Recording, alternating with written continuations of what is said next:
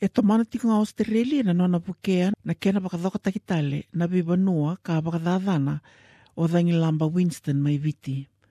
Indua na kena pakareitaki se koe na nona ngole ki Viti na Winston e bibanua tani ni Australia o Julie Bishop me lakinti keba na dhakadhaka e rabaka i tebite ki irakina na sotieni banuongo. E laki bakantei takatalanga o Bishop e Viti na bitokoni e na solia o Australia.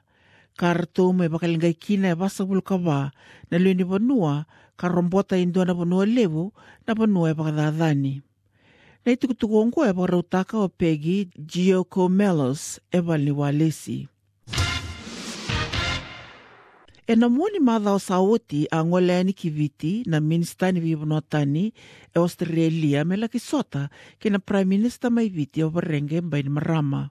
Ka laki si kua patalanga na bibanua a taraira sarabakadha na dhangi lamba o Winston.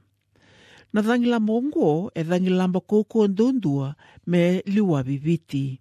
Kuna o Julie Bishop ni sa tosu tiko na nona thakadhaka na tambana ni beitako maki ni Australia o ira me na tambana ni mbula kangai kuria ongo na nona sulia o Australia e tinika $5 milioni me tarabo kina na bibale so ka me buke atalenga na tambana ni teitei. Australia will continue to offer our support and work with the Fiji government in restoring Fiji back to normal.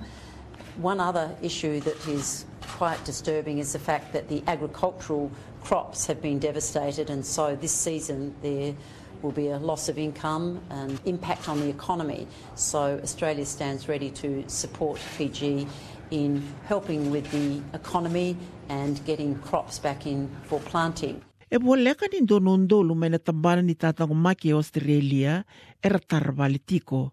So era sasamaki ka so era tara rumunivuli e na bibanua ka taraira sarabakadha na rebu ne Winston.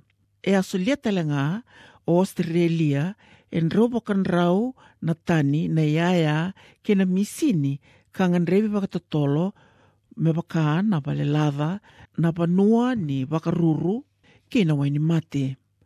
E rau sabi talanoa tiko Julie Bishop ke na Prime Minister mai Viti o Warenge mbaini marama me mbaleta na vikatale so e ngan rebi bakatotolo ke na bibanua e bina katikina bakatotolo na bibuke. At this stage, after the initial recovery effort, he was concerned about healthcare, education, longer term, and also agriculture. So the three areas that I've identified were in fact areas identified by the Prime Minister and the Foreign Minister, and we will work closely with the authorities as we have over the last 3 weeks to ensure that we provide targeted support that reaches those most in need.